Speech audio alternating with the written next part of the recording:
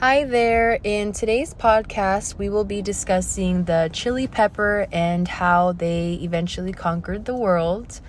A little introduction about myself. My name is Angelica Lee. I am currently a third-year student at Cal Poly Pomona, and I am majoring in agricultural science. Hi everyone, my name is Donovan Colon and I'm a third-year transfer student here at Cal Poly Pomona, majoring in urban and regional planning. First, we would like to start off with some background information on what a chili pepper exactly is and how they were first identified. The chili pepper belongs to the capsicum fruits and has been a part of our diet since 7500 BC. They are one of the oldest cultivated crops in the Americas and one of the first self-pollinating crops in Mexico, Central America, and parts of South America. In one of the articles me and Donovan found, it was called A Brief History of Chili Peppers by Jody Ettenberg. Ettenberg talks about how chili peppers were first discovered and how they were spread to new areas. From the article, we learned that chili peppers were first discovered by Christopher Columbus. Columbus first discovered these peppers on his voyage to the New World in 1496. Amongst his journey in looking for a new trade route to Asia and black peppercorns, Columbus came across what we know today as chili peppers. Columbus called his new findings chili peppers because they resembled a hot and spicy taste similar to black pepper. Columbus then took his new findings to Spain. From there, the Portuguese traders influenced their spread by cultivating and spreading chili peppers throughout Europe. Portuguese heavily influenced the spread of chili peppers because they are aware of their trade value, as they similarly saw and accomplished with black pepper. Later, the Portuguese traders brought chili peppers to Goa in India, where they were then able to spread to Asia and Africa. In another article me and Donovan read and took some information from was How Chili Peppers Conquered the World by Francis Lamb. In this article, we read something interesting on the spread of chili peppers throughout Germany. Lamb discussed that even though chili peppers became popular in Europe, Germany did not really take to the peppers due to Protestant Reformation occurring simultaneously. This caused for Germany to not want to be involved with Spain and their new findings. Chili peppers became widely used and appreciated in Asia due to their already ongoing spice trade. When looking at Japan, even though Japan and Portuguese had direct contact with one another, chili peppers did not start off very popular in Japan as they did in China and Korea. Japan initially used chili peppers for decorative plants and in socks to keep their feet warm. When looking at Peru, Peru has the highest cultivated capsicum diversity due to the introduction of all 5 species grown and consumed there. An interesting topic one of the articles discussed was how chili peppers spread from different species, or how they're spread from different species. The article questioned how different species spread the spicy seeds that are potentially dangerous to some mammals. We found that mammals taste things differently than the way birds do.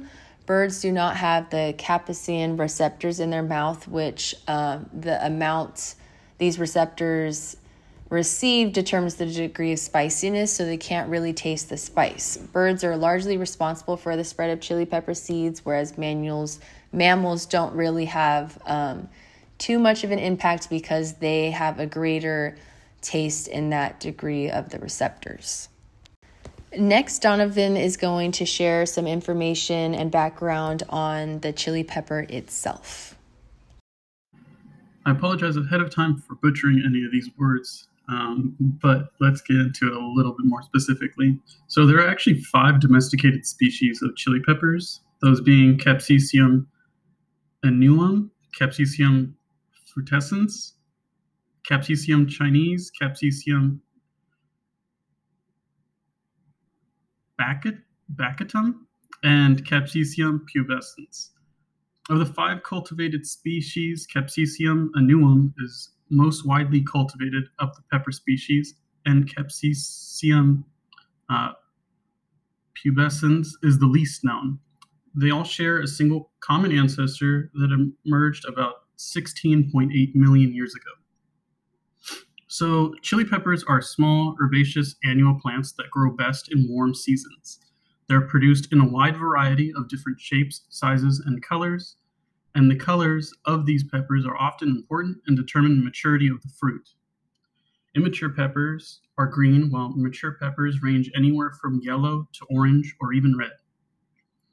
And as we read and learned from chapter 16 in our textbooks, the sweet to spicy taste of chili peppers comes from 7 different alkaloids. Of the 7 alkaloids, capsaicinoids is most dominant. In sweet peppers, there's a small amount of capsaicinoids and a larger amount in hot peppers. It is so potent that it can be tasted in concentrations as low as 1 part per million. It can also be utilized in multiple ways, such as how police use pepper spray and creams to relieve pain, arthritis, headaches, and more. The hottest chili pepper known today is Naga Holikia, which is also known as the ghost pepper. Chili peppers are also a great source of vitamin C.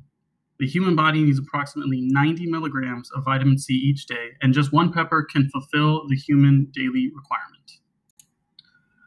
Another article by Alti Arnenson, titled Chili Peppers 101, Nutrition Facts and Health Effects, talks about the many varieties of chili peppers, like cayenne and jalapenos, and talks not only of chili peppers' primary use as a spice, but also how they have been used for many different health benefits. Chili peppers are rich in various vitamins and minerals. Some of these are vitamin C, vitamin B6, vitamin K1, which is essential for blood clotting and healthy bones and kidneys, potassium, copper for strong bones and healthy neurons, and vitamin A, specifically in red chili peppers, which are high in beta-carotene, which your body later converts into vitamin A. Not only are chili peppers a rich source of capsaicin, which makes your food taste spicy, but they also contain capsanthin, with its powerful antioxidant properties that may fight cancer, and lutein, which is linked to improved eye health. But overall today, chili peppers are used for pain relief in muscle ease or pain relief gels, and even in weight loss by reducing your appetite and increased fat burning. Although these 2 health benefits have not gone without question.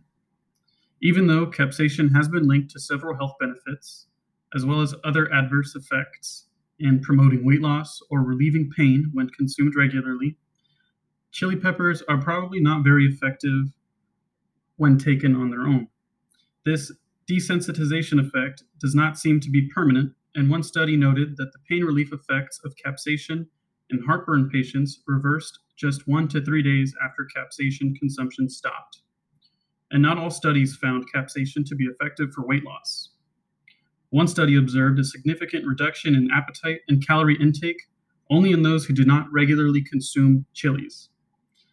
And other studies saw absolutely no significant effects on calorie intake or fat burning. Perhaps it would appear that regular consumption of chili peppers or capsaicin supplements may aid weight loss when combined with other healthy lifestyle strategies. Lastly, me and Donovan would like to share some fun and interesting facts about chili peppers that many of you might not know. So when you eat a chili pepper, many believe that the second bite is a lot hotter than the first bite, and this is because people think the seeds are the spiciest part, but they're actually not. It's actually the flesh near the seeds that is spicy and makes your tongue feel like it's on fire. Did you know that Chili Day is celebrated on the 4th Thursday in February on the grounds that hot food is most needed in a cold month? Another interesting fact is that many people believe eating a chili pepper can help relieve a stuffy nose. So the capsaicin that is found in the chili peppers, which determines the degree of spiciness, they can also be used to help unblock your sinuses. They have been found to help open things up in your nose and relieve congestion. They also keep your mucus very thin and lower your chances of a sinus infection. And just as a general rule of thumb, the smaller the pepper, the hotter it is. Overall, it was interesting to learn about the chili pepper and how it basically evolved in different areas of the world and where people preferred it and where people didn't, and for specific reasons, not because they didn't find it useful or tasty. It's because it had to do with this. It had to do with Spain and not wanting to be a part of them, so they didn't want anything to do with the peppers. I personally like spicy food, so I'm a fan of chili peppers. What do you think, Donovan? I really like chili peppers. I would definitely say they're a staple of my diet usually. And it was pretty fun to sit here and do all of this research and kind of learn more about them. It was also ironic just because I actually ended up doing the spicy chip challenge maybe about a week ago. It was not very fun, and I learned a lot about the burning sensation and capsaicin. Um, but yeah, it was a lot of fun, and I hope you guys enjoyed listening to our podcast. Thank you.